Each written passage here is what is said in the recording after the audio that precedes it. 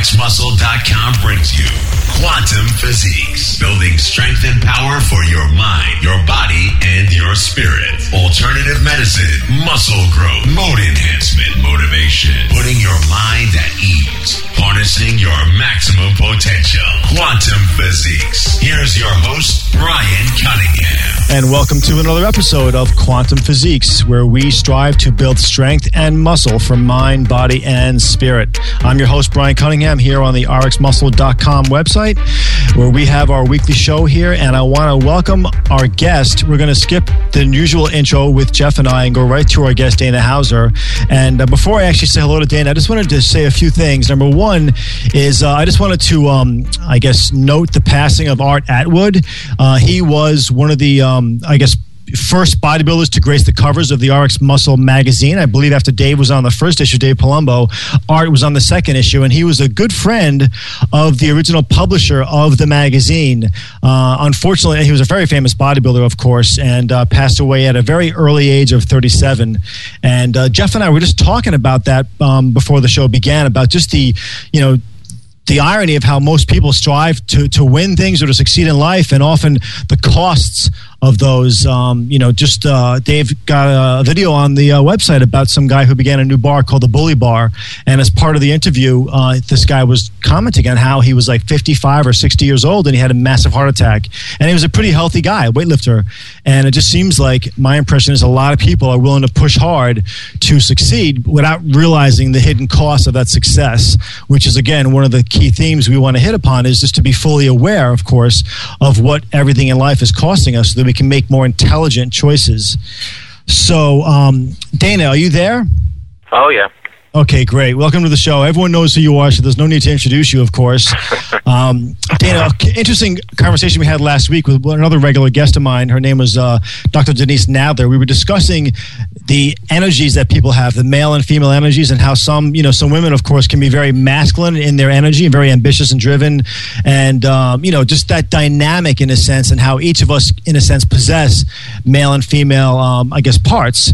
And it's just interesting because, of course, that inevitably could cascade down to a conversation about sexual energies, if you want to call it, actually. And I just happened to see this yesterday, Dana, an article on AOL, which is a mainstream media source, discussing the benefits of polygamy. There was a woman there who was a regular blogger on the Huffington Post, and she was commenting on how she's blessed to have, the Mormon lifestyle with her sister wives, as she calls it, and the one husband. And I just thought it was kind of interesting how these things are, HBO's got a series now, I forgot what it's called, True Love or something, which brings this stuff more to the forefront. And it's just kind of an interesting segue, because we are going to discuss, this topic, Dana, right, tonight, of sexual performance or sexual issues. I have a few female friends myself, Dana, who've commented on how their boyfriends are having troubles in the bedroom, believe it or not. And I'm sure you would be able to elaborate. It's not just as simple as popping a Viagra, is it, Dana? Not even quite that. So, exactly. If we think about it, this kind of is like the age-old Coolidge effect, really. Depending upon the length of the relationship at heart or at hand, you're actually subject to various things that have sort of, at least at a different level, kind of, at least subconsciously, prevented that from kind of getting it, underway as it perhaps once did, or once that it wasn't an issue. It's sort of this thing, whereas we're even built in with things like refractory periods, and really don't have the option of continual sexual encounters and or things of that plight. But sometimes, however, presented with a novice female, it's a little bit different, and this can actually relate back to some of our conversations of past with testosterone itself, testosterone being the predominant sort of sex drive determinant, at least from a hormonal state, and then, of course, there are some things that might drive you in other directions. So it's an interesting topic. It's, quite broad. Quite in depth, sure. Dana, I want to back up one step here, actually, and just kind of have some fun, because you and I really became more friendly with our Facebook interactions about a year ago, and there was some pretty cool philosophical exchanges you and I were having, actually, And so the whole point, just so you know, of last week's show about the male and female energies was basically that, because as you know, in this world, romance drives everything, as we all know. I mean, one of the main purposes of organisms, in a sense, are reproduction, or in a more romantic sense, we could say courtship or ritual or marriage, whatever you want to call that.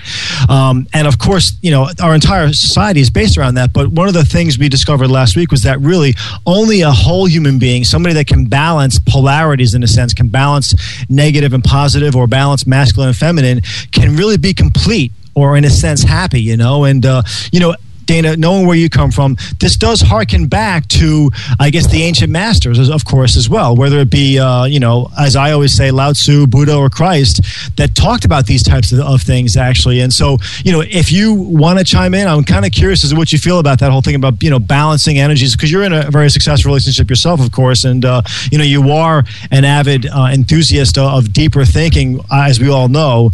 So I'd be more than glad to hear anything you want to share on this topic. Yeah, of course. You get me on a week where I'm returning from California, and last week's show was probably the first one I didn't get to hear, unfortunately. Okay. Sounds intriguing, but it's actually the first show I don't believe I've actually listened to, at least not start to finish. I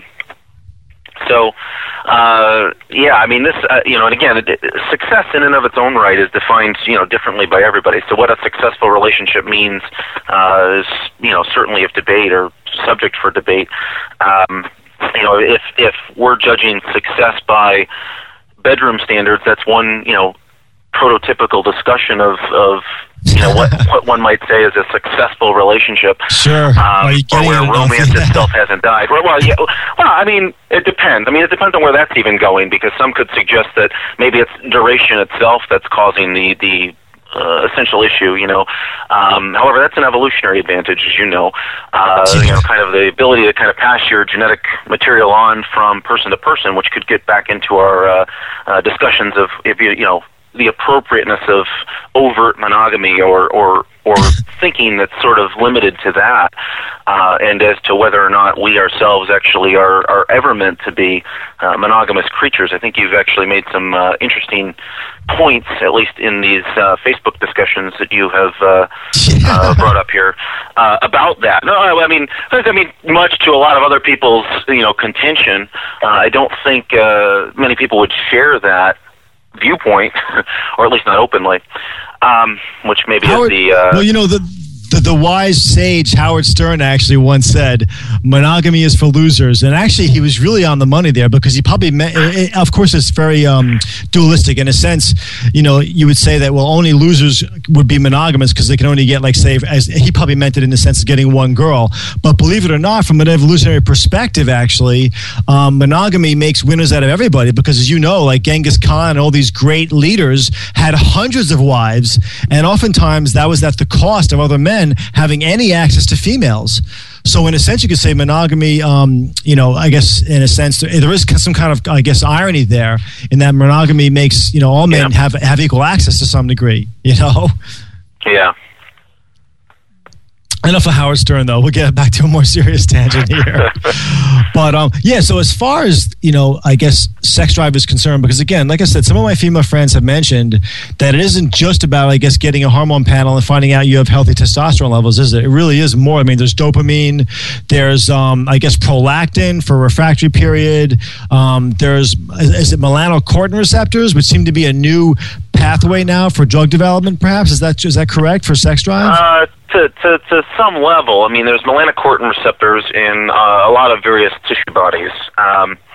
And, you and I have discussed at least the components, PT141 being one of the things that you and I have had a little bit of, background discussion on, but developed originally from melanotan-2, actually, which activates these melanocortin receptors, and they've actually found, some interesting things because it really actually caused sexual arousal. While that wasn't really what they were at least aiming for, I guess that's the story of a lot of drug development. We were actually trying to limit ischemic issues or a sort of a shutoff of oxygen. Well, we successfully did it. Unfortunately, it wasn't to things that we wanted to. Reperfusion of the heart and or the brain, actually the penis ended up getting sort of a better break, I guess. And most of the original volunteers actually had a lot of spontaneous erections and things like that, and they, couldn't realistically figure out the whys behind that. And I don't know is that we've elicited a mechanism that's exact per se outside of the fact that these melanocortin receptors, MC1R and MC4R in particular, are the things that sort of are stimulated in various tissue bodies, of which one may actually include various blood vessels, inclusive of penile tissue. Now, in phase 3 trials, unfortunately, there were a lot of concerns about increased blood pressure. So that was with at least the nasal version, the first version, and so they stopped production of that, and they're going into sort of a subcutaneous delivery system, for erectile dysfunction itself. So, and again, this has been not necessarily just the case. Just this particular drug, but it's actually something that's consistent across the drug development schemas in general.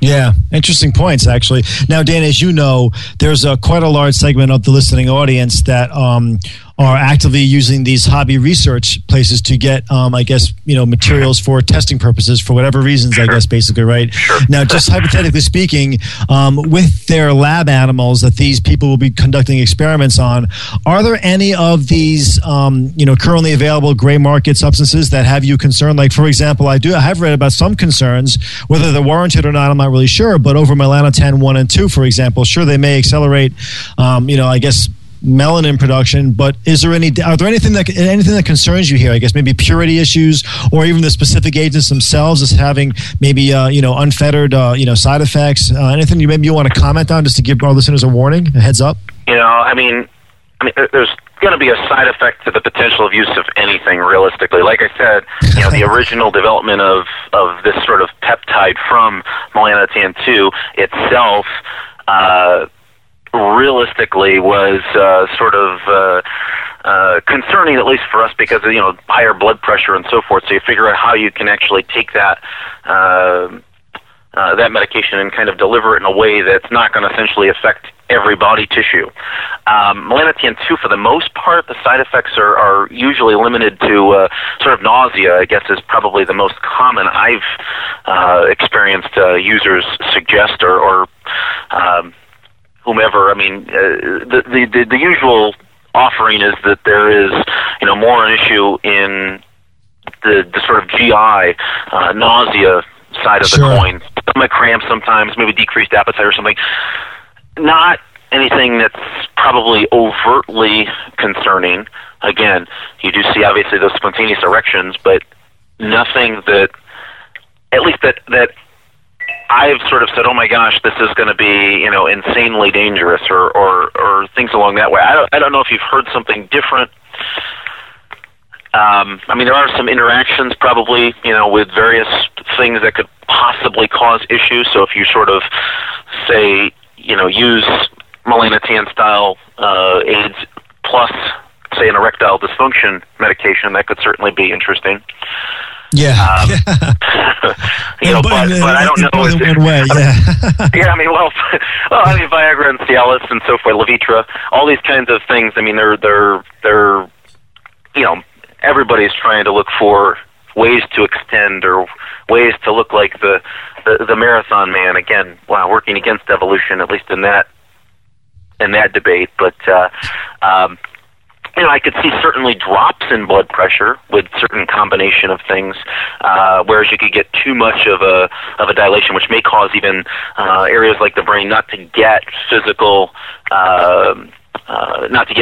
oxygen. Because these blood vessels are kind of opening up, and as a result, you're probably seeing a drop in blood pressure, and then that pressure is what we're using to kind of get blood and oxygen itself to the brain. But again, that is probably very, very rare at best. Yeah. Sure. So I mean, overall, I don't think there's a lot. I mean, if the female using it, pregnancy and breastfeeding, I don't think those things have been adequately looked into. But I mean, barring that not being the case, then you're probably in okay shape, so to speak. Yeah, sure. And then now, just out of curiosity, there's no way to naturally stimulate melanocortin receptors. Is there at all, or any types of foods or supplements? Oh, nothing that I would say is overtly successful. Yeah, I mean, 18 pounds of avocado, maybe? Yeah. Avocado's still good. Have as much as you want. I know it is, actually. You got me eating more of them. Thanks to that last comment on the thread over there on the forum. That was great. But I'm just kind of wondering what there is there. I know that another one is, of course, for men for a refractory period is bromocriptine, and I'm kind of wondering there too. Are there any natural prolactin modulators that you know of? Yeah, I mean, the biggest one that's used is usually Mecunopurions, which that's right. Is actually usually standardized to various concentrations of L-DOPA. Dopamine itself is actually sort of a negative player, or at least a inhibitor of prolactin secretion. It's actually a neurotransmitter, but it's something secreted by the hypothalamus that will actually impart a role, at least in activation of gonadotropins. So prolactin would essentially negate at levels such as GnRH or gonadotropin releasing hormone, but probably more prominently at the level of the pituitary with LH and FSH. So you see usual attenuations or lowering of LH and FSH values in people who have higher prolactin levels. So bromocriptine, at least for those that have high levels of prolactin to begin, would certainly hold some benefit, because now you're essentially freeing up the propensity for LH and FSH to sort of run either wild or at least at their natural levels, or what would be natural without the prolactin itself, and obviously impart impact on the testes, or alternatively female equivalent, the ovary, and actually impart the action accordingly to both sexes. So. There are other things that follow that same characteristic, and cabergoline is certainly one that's prominently used. The only concern with that would be using that long term. In long term, there's a lot of cardiac valvular side effects with that. That's so right. That I would kind of steer clear of that. I think even Mucuna for some people may be a safer alternative to cabergoline. You just have to sort of see what level, because we don't really know, what side effects are seen, the higher we use the dose. What I can tell you is, it's actually interesting, there's been studies on up to 5 grams a day of probably about a 20% L-DOPA extract for Mucuna that actually led to increased sperm production and increased motility. So if you're actually measuring the fertility of an individual, that fertility, the way you'll actually do it with sort of a semen analysis, you're looking at both sperm count, and you're looking at the motility. Motility, you want greater than 50%. Sperm count, usually it's somewhere around 20 million. That's per ejaculate. If you're sort of where our standard is, of course, you only need 1 sperm. But at least in that setting, it was interesting because 3 months at 5 grams a day actually led to an increase in both sperm count and motility, which is sort of interesting from a number of standpoints. The first of which is that if you use something like HCG, which is actually an LH mimetic or an LH-style agent, which will actually induce production of testosterone at the level of the testes, you actually would see an increase in sperm count, but your motility drops. Mm. There's nothing that I've at least evaluated with success that's actually had impact on both. So it's kind of interesting how this sort of role here may actually impart sort of a better overall or overriding impact. This obviously would play a role for people that are infertile, but generally your anticipation is that if it's having such a role on fertility itself, that perhaps it's the testosterone benefits. I don't think it's been looked at to the best degree it could be looked at, and it's very limited in the number of studies. But it was a pretty reputable journal that this particular article came out of. So, I mean, there's a lot of modulation at levels that are higher that would certainly impart effects where you'd essentially look for them, and subsequently affecting hormonal cascades. And again, this is neuronally speaking, so it's often considered the neuroendocrine system, because you're getting these impulses from the brain, which are sent down to sort of regulate everything else. I mean, it's interesting how everything works in concert. Oftentimes, I think you even suggested here that, maybe it's not just hormones. Well, it's not, but it's what's impacting hormones from the neuronal level that's, kind of imparting action here. And then, of course, it, would further go back to things like genetics and so forth. So, I mean, all of these things kind of interplay, and it's kind of interesting how we're set in general to sort of run at least as an entire unit. And there's nothing more complex than various sexual hormone cascades, etc. Sure. Yeah, it's unfortunate because I think most guys, if given the option, would rather decrease fertility and increase sex drive and performance. Actually, I think most of us have enough problems as it is already. We don't want to add more fertility to the plate. Well, but I guess you're right. You kind of can't throw the baby out with the bathwater. You kind of keep both, unfortunately. Yeah, I mean, and it's an interesting debate. I mean, I've had a lot of guys, whether they come in post-cycle or something along those lines, that'll actually kind of regret that decision, and sometimes it's too late. I know there's some guys, sort of an increasing amount of guys who are coming in actually in their 40s, having used anabolic aids at younger ages, that now are suffering the consequence and saying, well, wait a minute, maybe I did want kids after all. So there's also that side of the coin, and sure. I'm actually kind of seeing that more frequently, to be honest with you. So, and you're talking, again, an average of 22 months post-cycle where you could actually see attenuation of sperm counts and such. So, that's an average. So some more, some less, but usually you're kind of sitting at that long of an average. I mean, almost a 2-year time frame. So, it's a consideration. It's a consideration. Yeah, no, it is, I'm sure. If a man is on HRT or on various types of performance-enhancing agents, does the length of time on, I guess, decrease his chances of actually becoming fertile later in life, or is there a cocktail he can take to amp up? Yeah, I mean, here's the issue with this. I mean, we can sit here and pontificate constantly, but what the end result is still just that. The reason I say that is, because honestly, there's such a hush-hush around it that we don't have good controlled data to say, yeah, this is indefinite. And I can tell you with 100% certainty that all fertility, at least in the post-cycle realm, is going to sort of be, or at least play out in a particular way. In fact, there was just a recent article, oh goodness, I didn't really prepare to talk about this, but in the same, this particular article had suggested a pretty lengthy time where someone was infertile with significant use. And again, because we're limited oftentimes to case studies and not big populations of guys who would either participate or, that an IRB would actually claim said study ethical, administration of hormone or, either giving some people certain therapies afterward, in the essence of HRT, or some guys not. Who do you decide what for? It's an area that, while needs more research, I think as long as there's sort of this dark cloud over it, even the therapies, unfortunately, that go with it are kind of poo-pooed for the most part. Yeah, sure. I actually can't believe I said poo-pooed on the air. That's okay. Jeff can edit it out.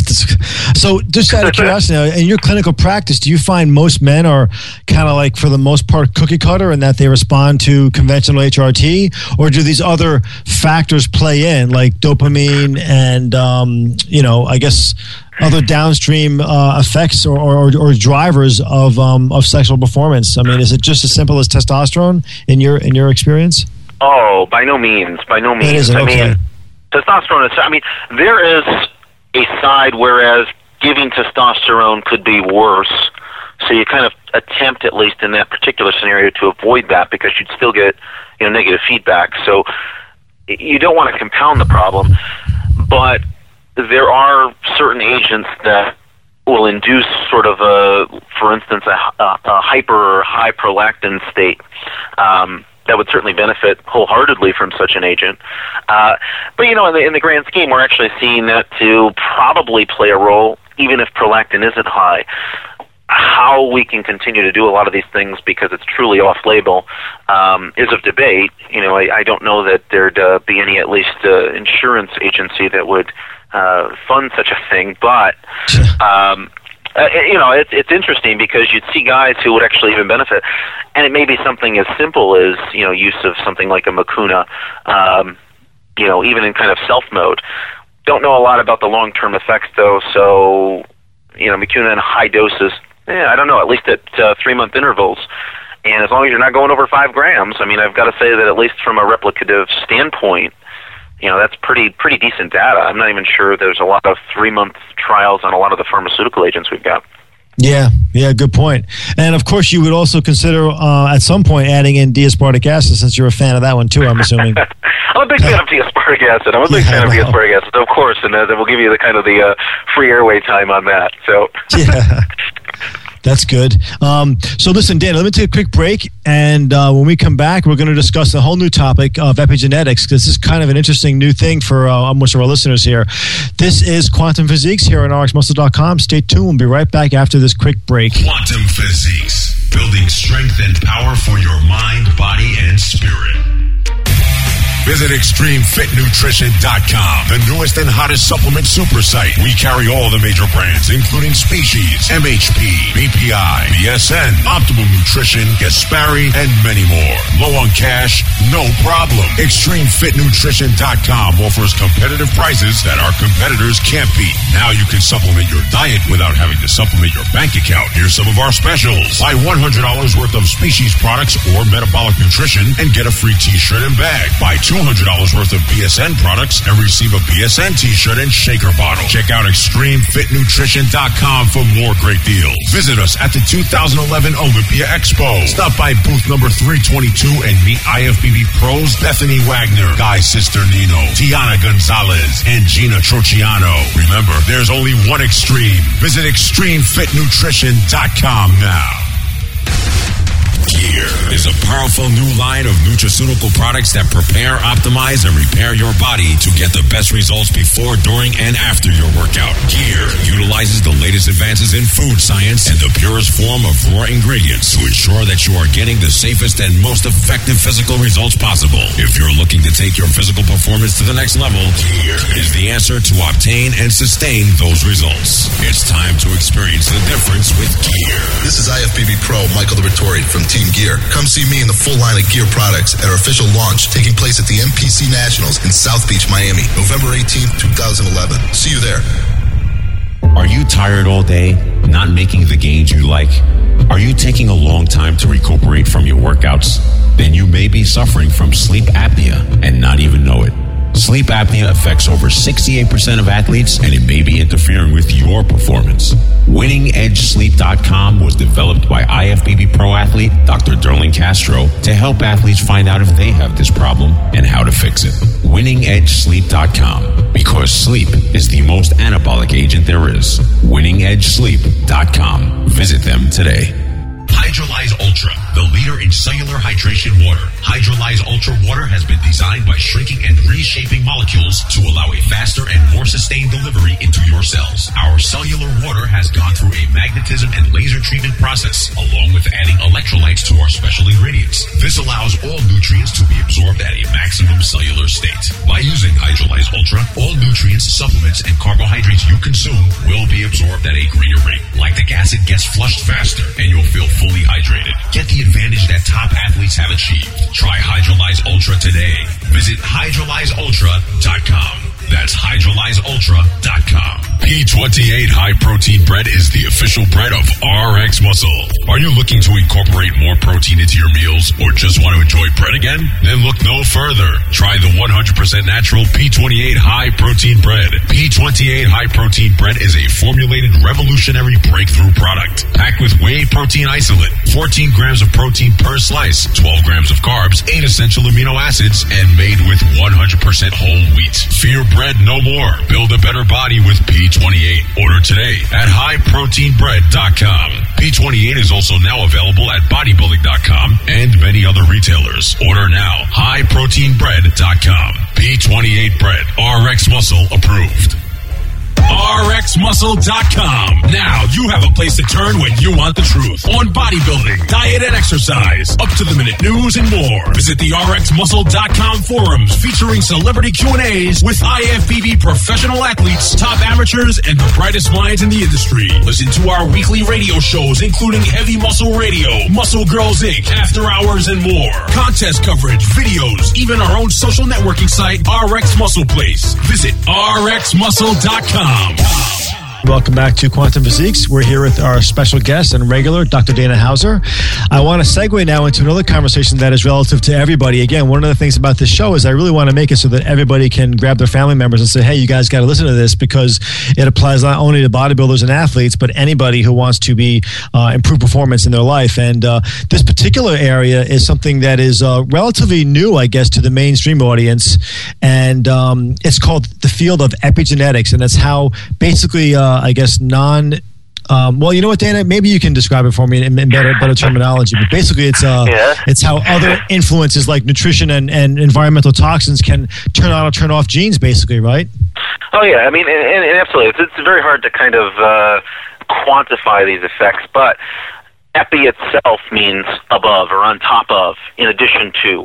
I can keep going, but in addition to genetics. So things that happen outside of genetic influence. So you have things that will potentially alter traditional molecular bases, for inheritance. You could suggest that, I'm getting half of my genetic material from mom, half of it from dad. That's only part of the story. Yes, half is coming from mom, half is coming from dad, and they're neatly packed in nice little chromosomes and so forth. But at the same time, there's influence still, and this is sort of where we get into sort of nature-nurture style events and the things that you've very much so just discussed. You can't escape genetics, but there are some things that can run aberrant or run differently. And you and I have had discussion in the past about DNA methylation. Methylation being a big term, at least, that's used, sometimes thrown about. Well, this is an interesting one, actually. Even that one right there, because, a few guys have asked me, well, how does methylation and taking methyl donors, and I believe a methyl group is a CH3 or a CH4, how does taking methyl donors like trimethylglycine or dimethylglycine, as an example, differ from taking a substance with a methyl that's methylated, like, say, Anavar, oxandrolone, in a sense? Is it just really where the methyl group is attached to what carbon? Is that determined as toxicity? Well, methylation itself is not a bad word. I mean, I don't think you should look at it like that. I mean, as you said, if you're methylating CH3 with that carbon itself, the only reason there's three hydrogen atoms on is the third is usually attached to some side chain group, or you can actually use the CH3 as its own functional side, but it's usually relatively inert. The issue that's had, or at least when we're talking methylation itself, is how it regulates genetic transcription. So this might be something too, at least for illustrative purposes, that we sort of put sort of how DNA itself is structured, and the fact that there are regulators of transcription that are sitting upstream in a promoter region.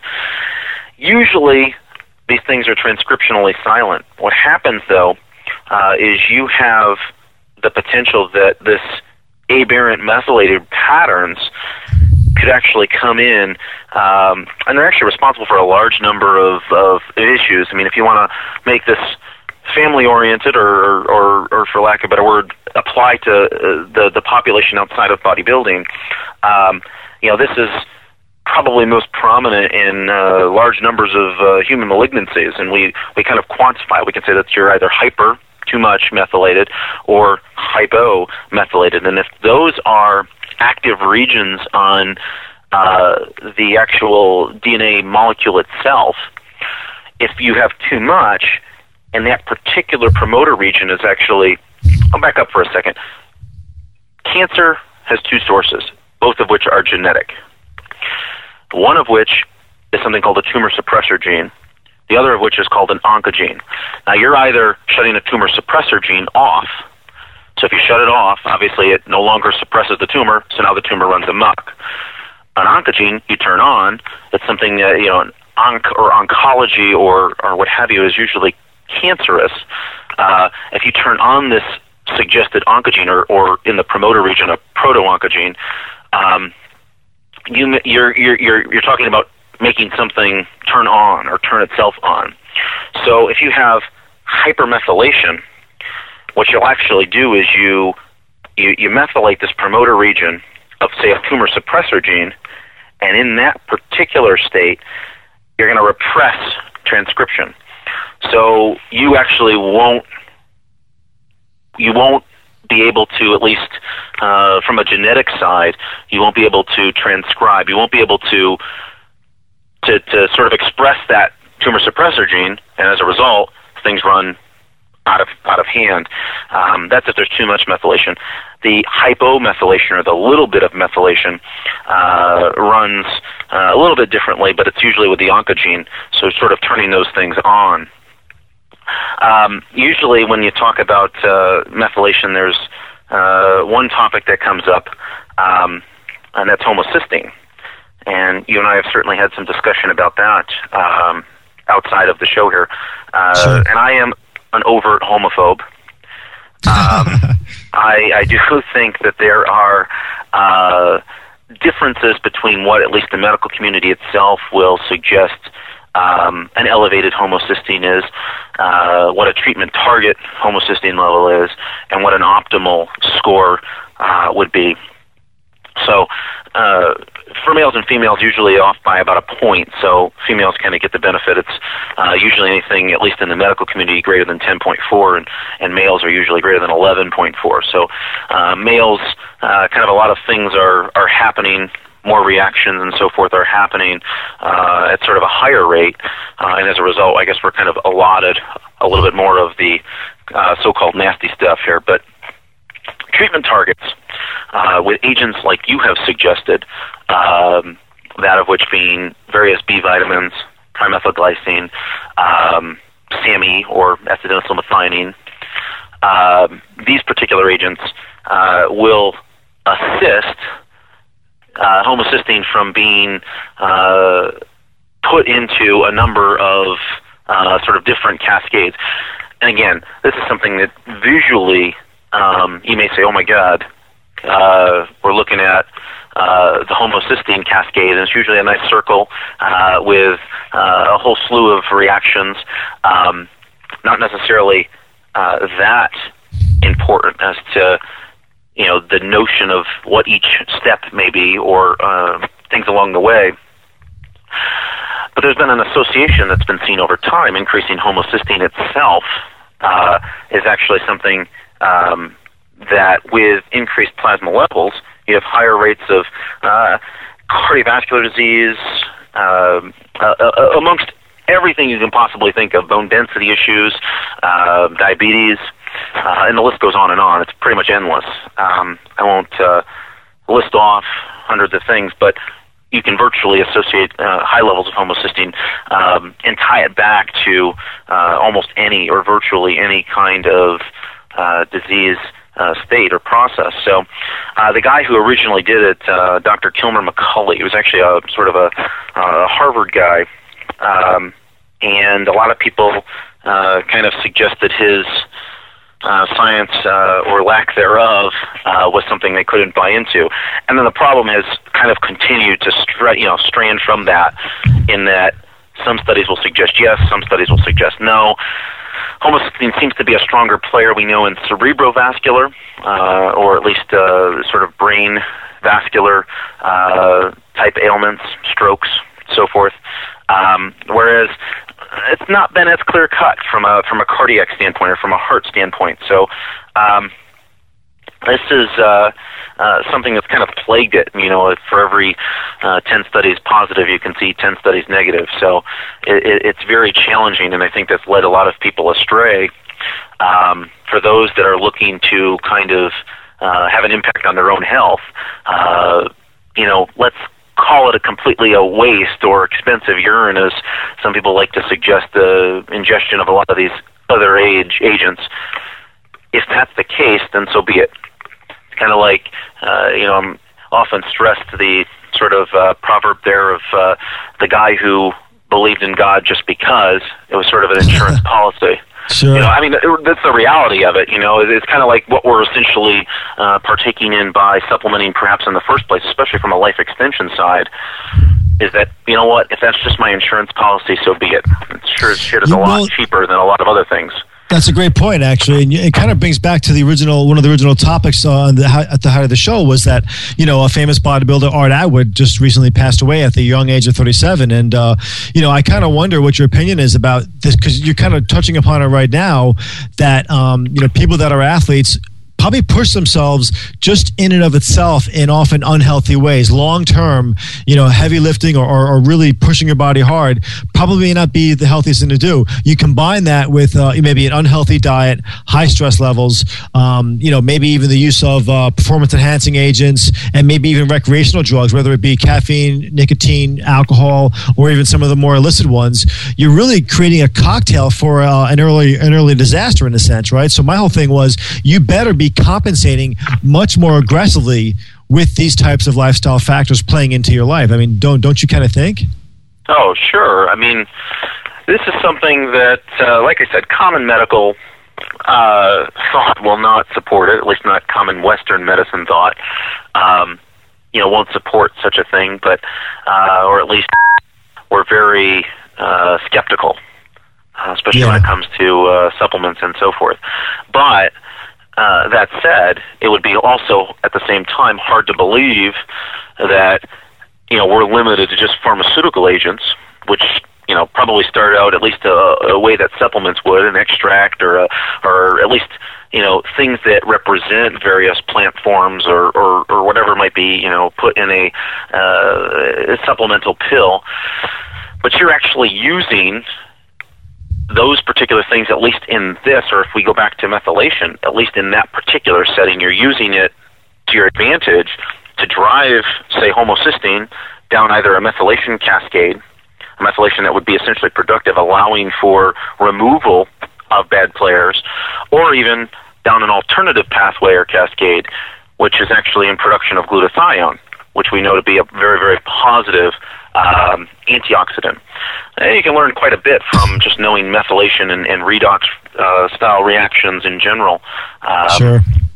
In general, that can pretty much tell you, at least the pathogenesis of a lot of ailments. Yeah. So those, you can kind of look at all this thing. Methionine itself is going to start the homocysteine cascade, and it's usually a reversible reaction.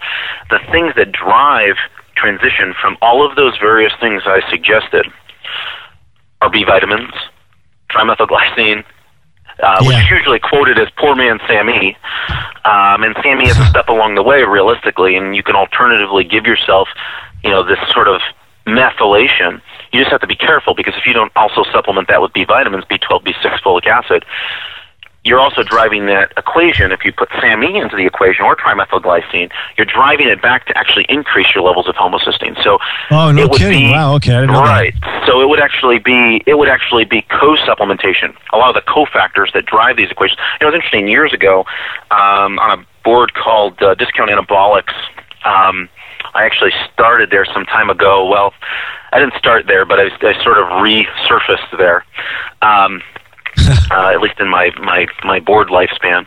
Sure. And with that, somebody asked me, if I could put my top 10 supplements together, what would they look like?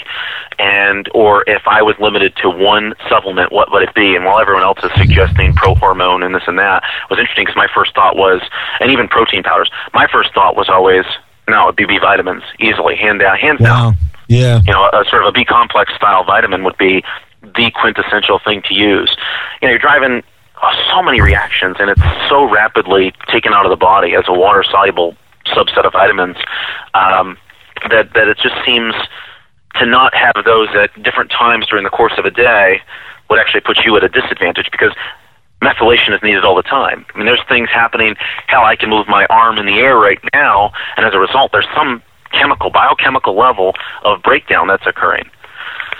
So it's you know, in constant need of supply to drive these reactions, at least in a favorable way. Sure. And that's usually seen by doing it, of course, multiple times through the day. You know, and you know, when we talk about orthomolecular dosing of things like this, it wasn't you know, something that shouldn't have been looked at a little bit more carefully or with more credibility. And that orthomolecular dosing would certainly offer us that potential to say, okay, I'm going to have X percentage of B vitamins here, and here, let's say, in the day. It could be more than that. I usually say take a B vitamin with pretty much every meal. So if you're going to eat for 6 times in the day, take a B vitamin, because it's even metabolically expensive to ingest food, and we're doing it all the time. Yeah, no, that's a great point, actually. And, you know, what you're basically synopsizing for us is the fact that you're not a victim of your genes. In other words, Art Atwood or somebody else like him isn't just like, it's. People always say this, as you know, because I hear this as a health professional. Oh, it's all in your genes, but it's your time, it's your time. No, it's not, actually. You have a lot more responsibility for your life than you want to let on, believe it or not, because there are so many variables at play here that your choices really do have a significant impact on your health. Now, 25 years ago, there was a guy from Harvard called Dr. Bruce Lipton. And he said this 25 years ago: the era of DNA primacy is dead. I never forgot that. Maybe it was 20 years ago. He actually said that on the Gary Null show, believe it or not. And it never dropped that out of my mind, because Dr. Bruce Lipton, of course, has gone on to write a lot of books on epigenetics, specifically the influence of your thoughts and your beliefs and how they switch on and off various genes. So I think it's a very interesting field. And the whole point I'm trying to get at here is that you really are the driver. You're not a victim of your genes. Is that not correct? Absolutely. No, I agree 100%. Great. Now, it even goes further back than that, as you know, because there have been studies done, I believe, at least correlational studies in humans and actual studies in rats and mice, perhaps, showing that our grandparents and what they experienced, even great-grandparents, going back generational, and what they experienced actually is, in some sense, passed on. Like, for example, if your grandparents were diabetic or obese, you will have a greater propensity for diabetes and obesity. So it's pretty amazing just how far-reaching these epigenetic factors are, I think. Don't you agree? Oh, yeah, sure. I mean, it's something that transcends time itself, perhaps. So, yeah, it does. And so, besides the B vitamins, obviously, which is, like you said, are relatively inexpensive and a good insurance policy, are there any other agents you recommend? Now, again, besides just methylation, there are other various types of processes like ubiquination, I believe, or maybe you might know the other ones. I forget what they're called. Glucuronidation. I can't remember exactly. But yeah, I mean, oftentimes, I mean, as you're exposing or getting rid of various bad players in the system, you usually attach groups to them. It's easily recognized in that state, and it's usually the thing that's ready for expulsion. You know, whether that be through the urine or fecal matter. So you're kind of sort of priming the system for that. You can put a sulfur group on. You call it sulfation. That's right. Or what have you. I mean, there's a lot of things that happen. Glucuronidation is probably a very, very prominent player, at least in second-pass liver metabolism, and responsible for a lot of drugs that go through your system, realistically. I mean, you're kind of doing things to them through first pass in some, and certainly more wholeheartedly, second pass is kind of sort of the expellant, or the thing that's really taking that thing out of the system, not allowing it to continuously go around in tape loop. So it's actually something that's pertinent, at least even in various toxicities, as an example, at least. Yeah. Now, for sulfation, you just mentioned, would agents like methylsulfonylmethane, MSM, be something worthwhile considering since it's relatively inexpensive?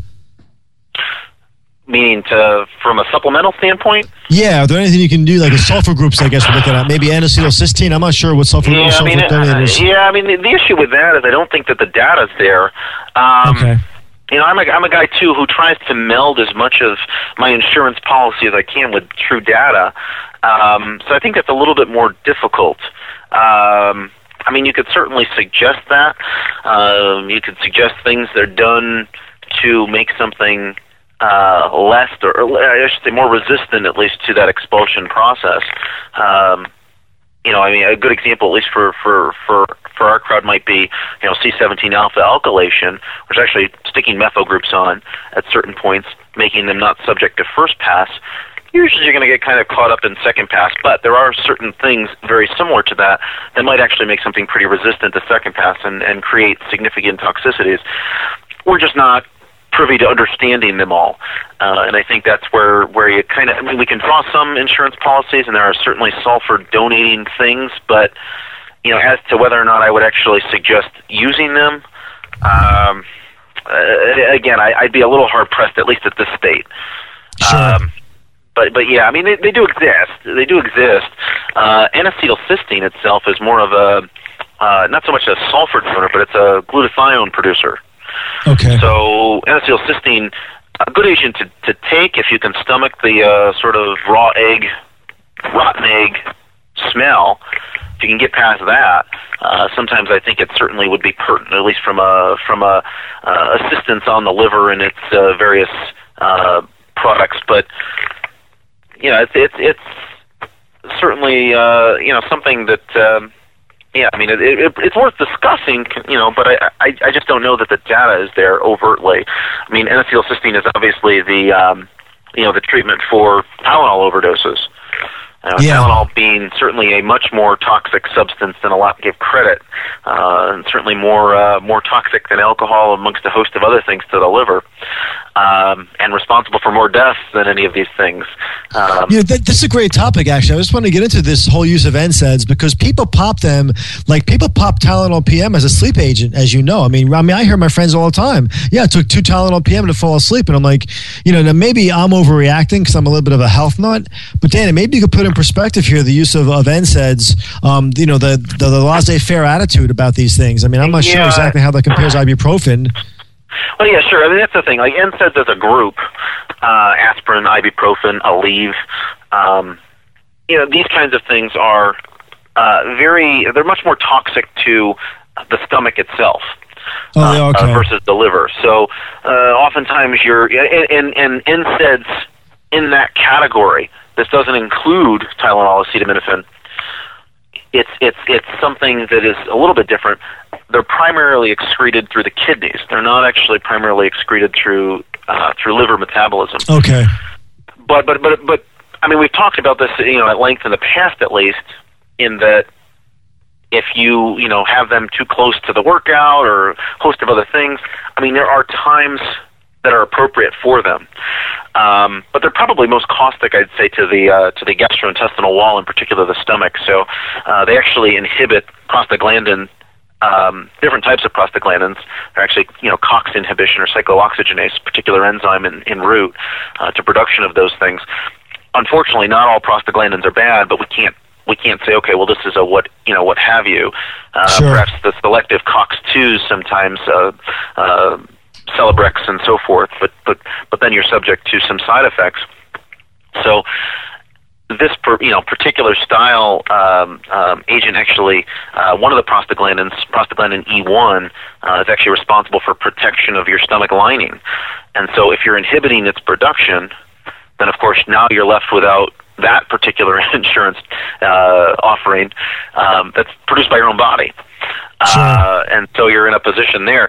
As far as Tylenol is concerned, I guess the fortunate thing and discussion point would be, we can actually we're a funny organism, but we do pretty well.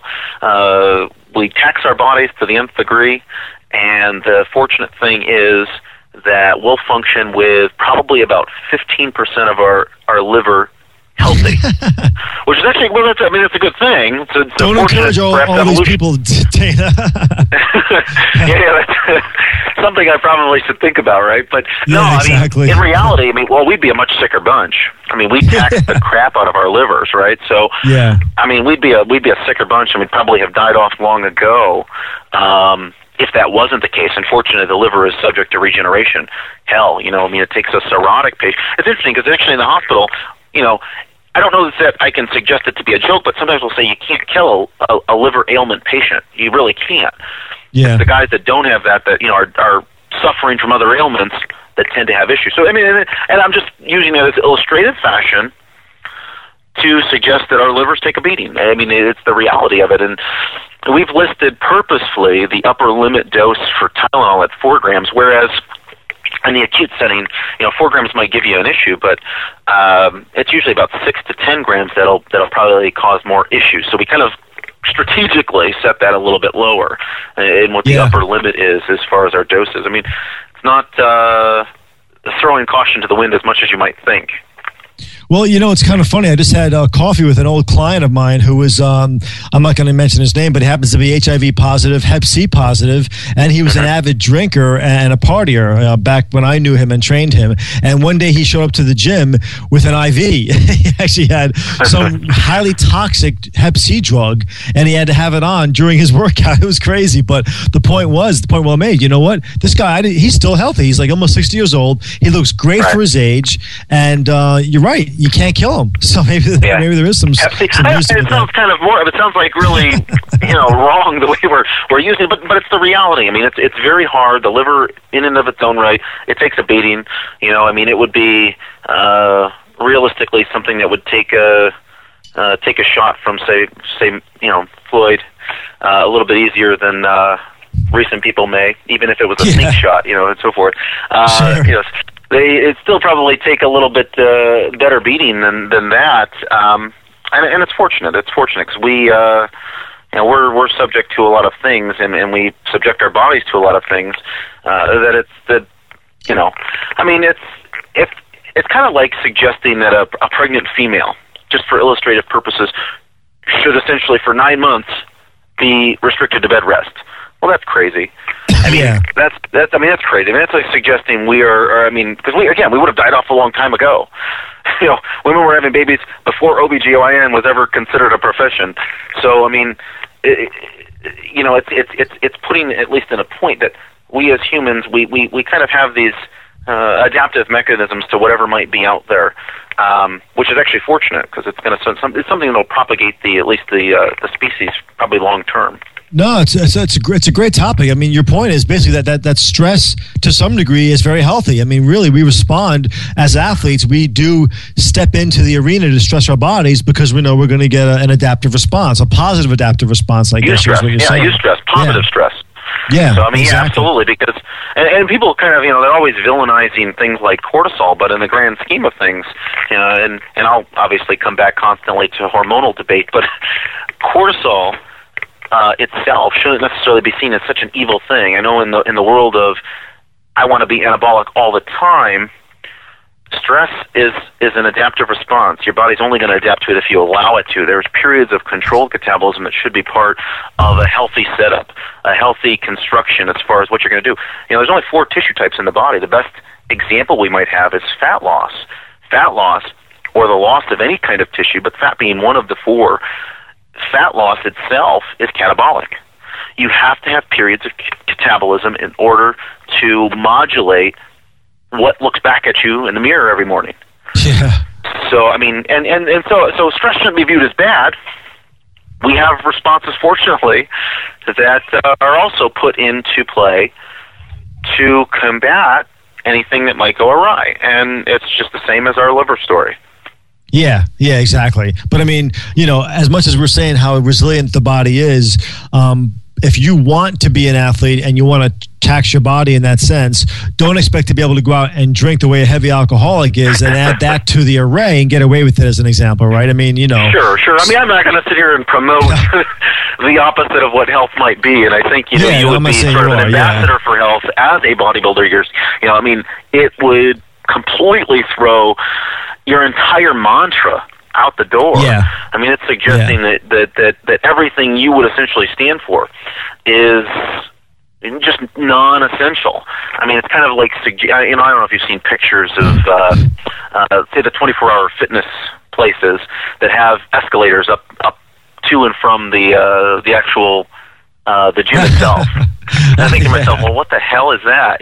Yeah. It's the same kind of thing. I mean, it's like if we're trying to present ourselves in a fashion that is the pinnacle of health, how do we translate that? And should that not transcend our entire lifestyles? Exactly. No, I definitely agree. So basically, people out there need to choose their recreational drugs carefully, obviously, and make sure that they know what the downstream effects of them are, the long-term effects of them are before they start, especially in the bodybuilding world, because as you know, I haven't been out there in Las Vegas myself a couple of times. Bodybuilders, a lot of them are party animals, and they really don't embrace the healthy lifestyle. Right. On many fronts, yeah. Yeah. Well, listen, we're just about out of time, Dana. Anything else you want to wrap up and say to our audience as we close out this session? Again, it's just in simple reiteration of what we've talked about. This should extend beyond the gym. Should certainly apply to the complete 24-hour periods that we experience as our quote-unquote day or prototypical day. Be ambassadors of the lifestyle you preach. Yeah, great point. And Dana, if anyone listening out there wants to get in touch with you, since you are an expert in these fields, what's the best way to get in touch with you? Do you have a website again you can repeat to our audience? Yeah, I mean, there's multiple ways and or forums. In particular, I've made myself a little bit more available on the RX Muscle forum. Yeah. But I also have various Dr. Hauser granted forums on other places. Actually, they just put a forum up tonight, Anabolic Minds. So there's sort of another forum area to contact me. Or Lean Bulk is something that I've been part of for at least the better part of maybe 3-4 years at this point. So. And you're on Facebook, Medical Muscle on Facebook, LLC? Absolutely. Medical Muscle. That's right. Like us. So if someone wants to call your office and actually make an appointment, maybe because like I said, some of my friends... People have actually, as a result of the show, people have actually contacted me. It's usually behind the scenes, but they've contacted me and or figured out the way, so they've messaged in that particular fashion. Very cool. So now you owe me, buddy. No, it's good to hear. I'm really glad because you've given invaluable amounts of information on the forum threads, and I really appreciate that. Actually, that's been awesome. Well, my pleasure. We'll have to have you on again, of course, as one of our regulars. And I just want to thank everybody for tuning in once again. If you guys could like us on Facebook under Quantum Physiques, that'd be great too. We need some fan support. And once again, this is Brian Cunningham, your host for Quantum Physiques here on RxMuscle.com. Stay tuned next week for another show. Bye bye. Quantum Physiques with Brian Cunningham is dedicated to harnessing the power of the holy grail of health, fitness, lifestyle, and success. And you'll hear Quantum Physiques every Wednesday evening, only on RX Muscle.